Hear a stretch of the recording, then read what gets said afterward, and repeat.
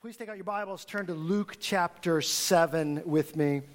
Luke chapter 7. If you don't have a Bible, you can download the app.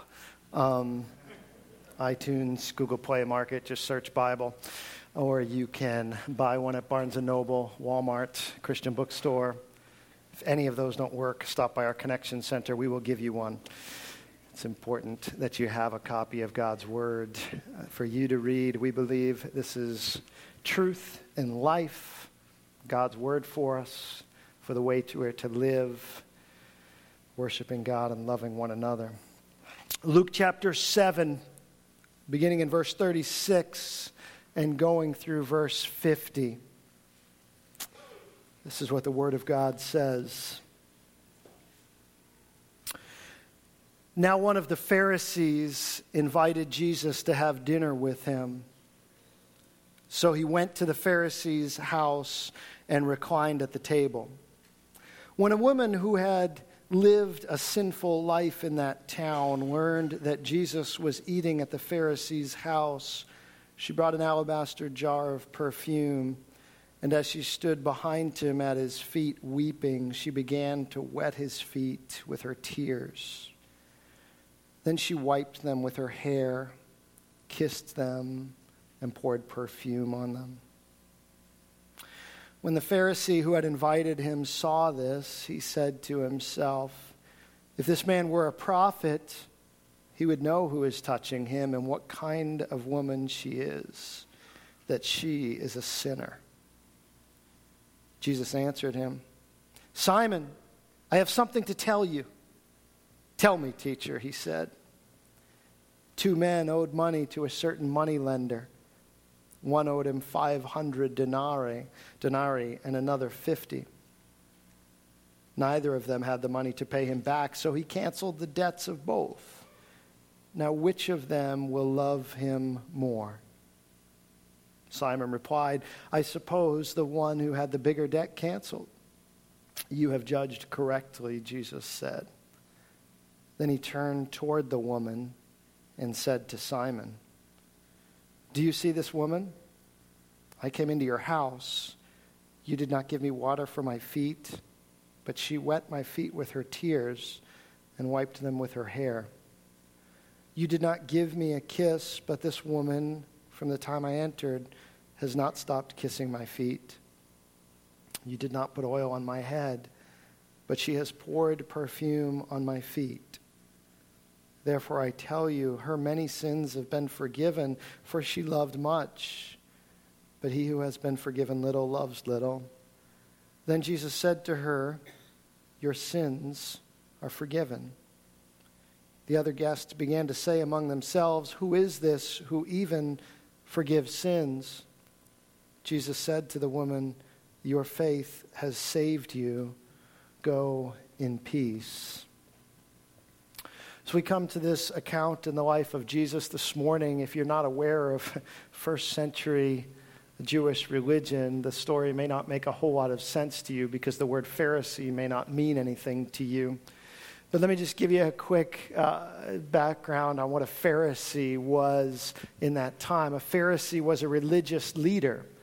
In fact, they were among the religious leaders in first century Judaism.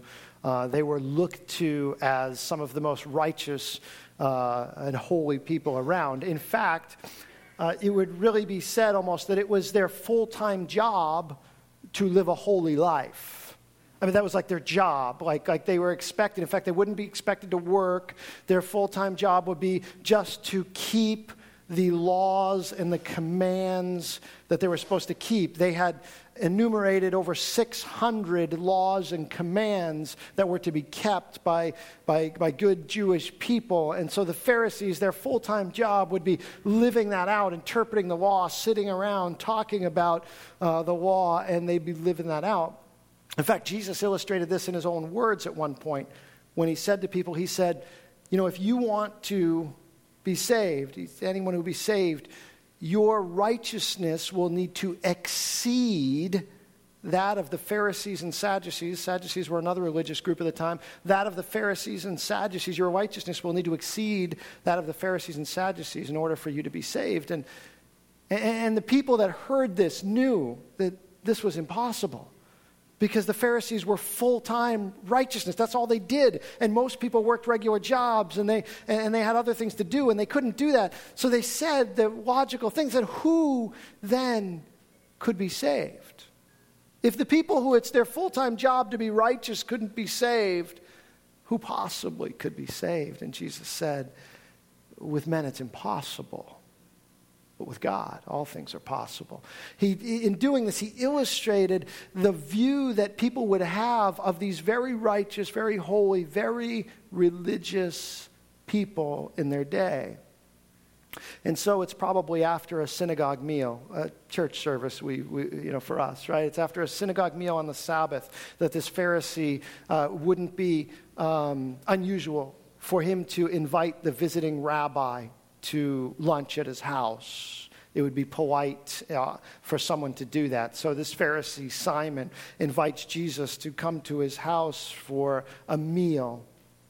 And they're in his house at a meal, but while they're there, this woman finds out he's going to be there. This woman that the Bible tells us everybody in her village knew had lived a sinful life. We don't know entirely what that means beyond that. But many scholars and interpreters think that she was probably in some realm of prostitution or something. For everyone to know that she had lived a sinful and immoral life, it probably had to be something to that end, something as public and as private as that. And so this woman hears that Jesus is going to be there, and so she comes. And I don't know, we don't have a lot of detail on the scene. We know that Jesus would probably be reclining at the table. That would be common in that day. So the reclining would be, they'd be leaning in, but their feet, they'd kind of be laying on their legs, and their feet would be stretched out behind them as they're at the table. And I don't know what happened. I imagine the conversation is going on as it does around any table at a big meal where people are present, and after a religious service, church service, synagogue service, right? And they're just talking, and maybe they're talking about what the rabbi said that day, or maybe they're just talking about the weather. But then there's this woman that everyone knows was a sinful woman and has lived a sinful life, and she's there. And maybe the conversation starts to stop when she goes behind Jesus, the rabbi, and she begins to weep. And this isn't weeping like that polite weeping that sometimes happens, and you just kind of dab the tears away and things like that. She begins to weep in such a way that her tears are starting to drench and starting to wet the feet of Jesus. The scriptures say she was standing. I think that's interesting because it says she was standing behind Jesus, right? So she's standing behind him, and her tears are falling and starting to drench his feet. And she's starting to, his feet are getting wet by her tears. And she has nothing to dry the tears with. So she does what would be very indignant in that day, to let down her hair in the presence of these men. And she lets down her hair, and she begins to wipe his feet and wipe the tears off his feet. And then she takes this bottle of perfume that she brought with her that, if she was a prostitute, undoubtedly was probably bought with those wages from plying her trade. And she opens this bottle of perfume, and the fragrance fills the room. And she starts putting it on the feet of Jesus and anointing his feet. And she's weeping, and the tears and the perfume combine on the feet, wiping it with her hair. And it must have been silent in that room, because at least Jesus, probably someone else, heard Simon say to himself, how could he be a prophet? If he were a prophet, he would know who this woman is. And he would know she's a sinner. And the implication is that not only would he know that she was a sinner, but he would not allow this to happen. That he would not allow this woman to be touching him in this place. He would not allow this to be going on. If he were a man of God, this would not be taking place. And it was out of a love that she had already received from Jesus that she did this. We don't know when this woman came to follow Jesus. We don't know when she was saved. All we know that it was prior to this time, because otherwise the parable that Jesus tells doesn't make any sense. The parable he tells is the debt has been forgiven, and after the debt is forgiven, much love is showed. So at some point, this woman had either heard Jesus teaching or preaching, or came in contact with Jesus and received forgiveness for her sins, and now she is overwhelmed by him being in her village, and she comes out against all protocol, against every religious law that there was, that she should not have been there. And she just throws that aside and comes into that place and weeps at the feet of Jesus. And she does this out of a love because she has been forgiven and experienced forgiveness in Christ. And she doesn't care what other people think. And she doesn't care what other people are saying about her. And she doesn't care that they think she's a sinful woman, because Jesus is there. And then he says to her, "You're forgiven." I think he says this, maybe he has to reassure her, but he certainly has to say it out loud for the people to hear. She's forgiven. And she's saved because of her faith in Jesus. Jesus says, you are saved. Your faith has saved you. And for Jesus to say you're forgiven was outlandish. Because for someone's sins to be forgiven, they had to go to the temple, and they had to have sacrifices made by the priest, and they had to make an offering. But Jesus doesn't have any of that. He just says your sins are forgiven because he's Jesus and he's God, and he can do that. And so they know something is different, and they know something is not right here. And then Jesus says, and your faith has saved you. And so I read this passage, and you say, what does this have to do with church? What does this have to do with church? What does this have to do with our series on the church? And it's only this, one simple question. And it's really not complicated. In fact, as I said before, I didn't really know where God was going with this, because he really just gave me this one question. And he just said, share this question this morning. And this is the question I have. Why did the woman abandon all this protocol, subject herself to all this indignity? Why did she do it to approach Jesus, but she didn't do it to approach the Pharisee? Why did she do it to approach Jesus, but not Simon? Simon's house was there all the time. He was a religious leader. He studied the law. He knew what was right from what was wrong. And yet she never had come to his house, I can't imagine, ever before. Because Simon certainly would have kicked her out, because he knew the sinful woman that she was. He would not let her there in his clean, holy house.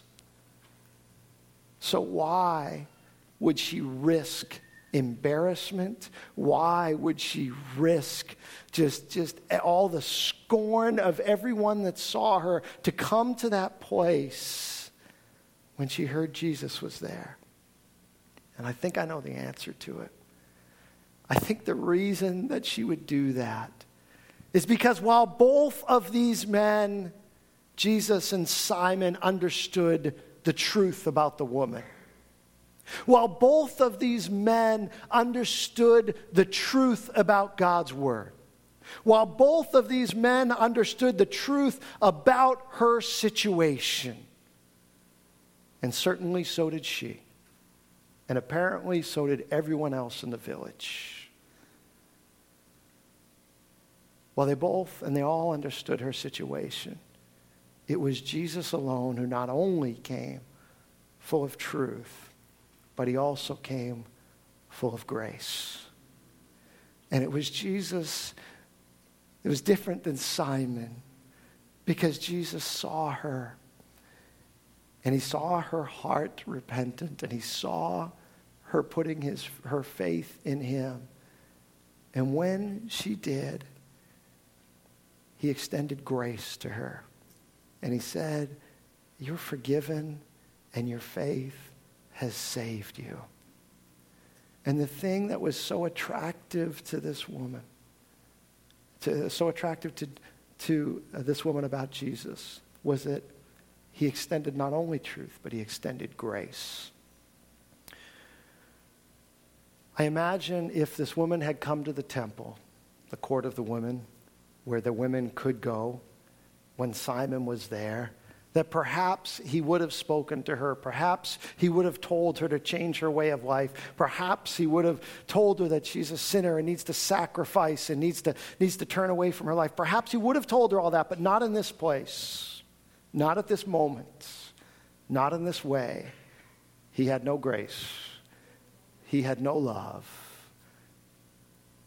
He just wanted her out because she was a sinful woman. And yet she comes to Jesus and receives grace and forgiveness and salvation. And so as we talk about who God has called us to be as a church, I just look at these situations and I say there's the Pharisee who's very religious, and there's Jesus who is full of grace and truth. And I think we need to ask ourselves, will we be the church that is not just a place full of religion, but is a place of grace and about relationship with Jesus Christ? If you look at our vision statement in our bulletin, it says it. We've used the language a lot that we are not a people that is about religion. We are about a living relationship with Jesus Christ. But here's what I know about me, and I think it's probably true about you, that the longer we are in church, the longer we are around the church culture, that the easier it becomes to distance ourselves from our past, our history, from what God has saved us out of, and the easier it becomes to distance ourselves from people who are in need and desperate need of that grace, the easier it becomes to become religious. The easier it becomes to think that somehow I have done something good, that somehow I have added one iota to my salvation or sanctification. And the truth is, we haven't. And it wasn't that Simon only needed to be forgiven little. Jesus' point was, you don't even understand how much you need to be forgiven. And if you did, then certainly you would be lavishing love upon me. And sometimes we can come in and we forget how desperate we are in need of God and his grace in our lives, and how nothing can be achieved or accomplished apart from him, even our own sanctification. Paul says to the Galatians, he said, are you now going to finish in the flesh what was begun in the spirit? He says, who has bewitched you that you would believe such a lie? That's religious thinking. We're going to make ourselves better somehow in our own strength. And I think this story reminds us that it's only the grace of Jesus that this woman's name can be changed from sinful to forgiven. And this morning, all I want us to do is to ask ourselves, will we be the church where people can come in the doors and experience forgiveness and salvation? Or will we be the church that people will think is full of religious people, and they stay away because if they walk in, they're immediately judged, they're immediately looked down upon, they're immediately feel out of place? Or will we be the church that when somebody walks in and they look a little out of place, and they look like they've never been here, or maybe they look very different than us, that we will run to them, share with them about the forgiveness and salvation in Jesus that is offered, believing that is offered to all who will believe. Believing that if you confess with your mouth and believe in your heart that Jesus is Lord, that you will be saved. Believing that it is by grace through faith in this, not of yourselves, that you have been saved. Believing the word of God, that when Jesus says your sins are forgiven and your faith has saved you. Will we be the place where it's not just for people who look the part? Will we be the place where the adulterer who needs help and hope can come and find forgiveness and salvation? The man who cheated on his wife that gets you so mad. The woman who cheated on her husband that you don't understand. Will we be the place where they can find forgiveness and salvation? Man who looks at porn, hasn't been able to stop. Will we be the place where they can find forgiveness and salvation?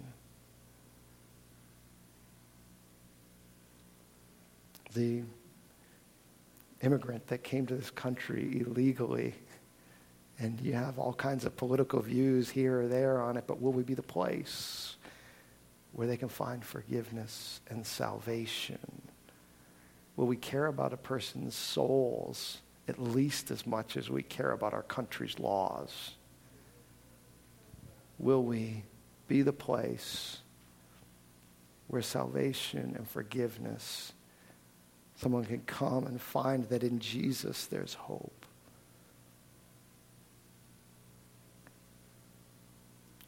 Will we believe that God can break any bondage? Will we believe that the pedophile can be saved and redeemed? The thing that in our society is the most unforgivable sin. Can God forgive and save?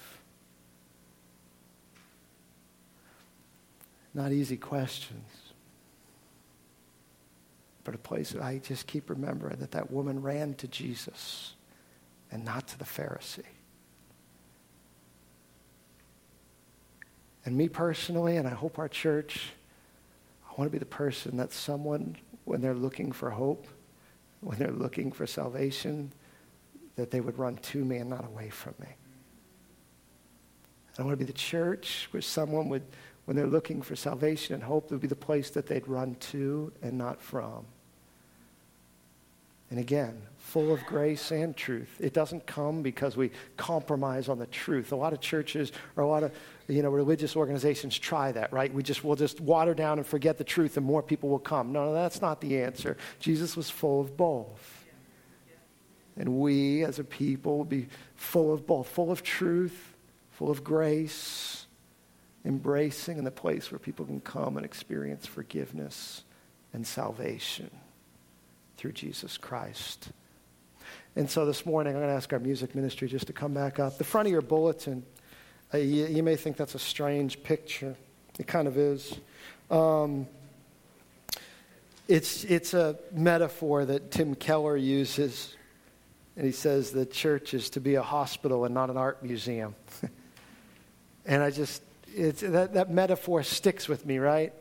I mean, the hospital is the place where you go when you are in need. The hospital is the place when you are sick. You don't go there because you want to go there. Nobody's like, I got some free time on my hands, I think I'll go by the hospital. That's not what it's there for. It's there because you need to be fixed and you go to get help. And it's there to help sick people get well. And the church is so much more like a hospital, a triage unit, where you come and you say, I need something. And we would say, you know what you need? You need forgiveness and salvation through Jesus Christ, and it's available to you. And just Jesus loves you, and he died for you, and you can have that through Jesus Christ and the cross. And it's much more like a hospital than it is an art museum where the curious and healthy and wealthy come and just comment and observe and walk out. The church is a place where we come because we need God, and we need him desperately. I want to close out our service this morning with a chance for you to come to the altar with 2 calls. One is this: God, would you help me to find and see the little Pharisee in me? Because if you are a Christian and have been following God for any period of time, maybe it's just me, but I'm guessing it's true for you. There are places in my life and in your life where we start acting like religious people, where it can creep in, because the enemy will do this. The enemy will try and creep into your thinking and your theology and try and make you think you're doing it on your own. You're standing on your own. He will do anything he can for you not to rely on God for everything in your life. And the minute we start thinking it's us is the minute we start becoming religious. The minute we start thinking it's in our strength is the minute we start becoming religious people who are just trying to keep these commands. But that's not going to save anybody. Because other people will come in and say, well, I just got to do what they're doing and act like they're acting. And we say, no, because God saved me, and here's what he saved me out of. Because you know what? We got to start sharing our stories more with each other and stop acting like we were born this way. And start sharing, this is what God saved me out of. This is where God, apart from his grace, that I would be completely and totally lost. And so would you. And so we've got to be a place where we share the stories with each other. And we share where God has called us and carried us out of so that someone else can come in and say, well, if God did it for them, they can do it for me. If God set her free from alcoholism, he can do it for me. If God set her free from an eating disorder, he can do it for me. If God set him free from gambling, he can do it for me. If God set him free from drugs or pornography, he can do it for me. And we share each other's stories and we talk about each other and we say, this is what God did, because we are sinners saved by grace. See, the irony is that Simon said he would know she's a sinner. The irony is he knew that she was and that Simon is, but Simon couldn't see it in himself. There's that little Pharisee in all of us. And so maybe you'd come to the altar this morning and say, God, any inkling of religion, any inkling of Pharisee that is in me that wants to take any amount of pride in what I've done and who I am, instead of giving the complete glory to you, Lord, set me free this morning. The other call to the altar this morning is maybe you're here and you've sat in these services and you think because you've sat in these services that you're good with God. And you think because you sit beside someone who worships with all their heart and who engages with God and you leave feeling good and you think and somehow and if it's me, I'm sorry, somehow we've led you to believe that that makes you a Christian, that makes you part of the church. Or maybe you're here and you think, I just need to act in a certain way and clean myself up, and that will make you more presentable and acceptable to God. And if I or any teacher or leader of this church has ever led you to believe that, then I'm sorry, because it's wrong. If you're here today and you have never put your faith and trust in Jesus Christ, just like this woman did, and came to him and said, I want to put my faith for my salvation, for forgiveness of my sins in Jesus and Jesus alone. Apart from that, you do not have salvation. Apart from taking that step, it's not sitting in church. I don't care how many sermons you hear. It's not going to do it. You confess with your mouth and believe in your heart that Jesus is Lord. That's how you're saved from your sins. Jesus. And so I encourage you this morning, if that's you, we've been preaching about the church for 4 weeks now. The bottom line is the church is made up of people who believe, follow, and have their faith in Jesus Christ. And if you want to be part of that church, it's not about sitting in this chair. It's about turning your life over and putting your faith in Jesus. And I encourage you, if you've never done that, this is the day to do it. That you would put your faith and trust in Jesus and in him alone. And when you do, in that moment to hear those words in your heart. You're forgiven and you're saved. And you say, well, but I got to change the way I live, and you're going to make me do all this stuff because I know how you guys are. No, I'm not. Here's what I know. When you've been forgiven much, you love much. And the Holy Spirit that comes and lives within you, and this Word of God that you will read and live by, God will do the convicting.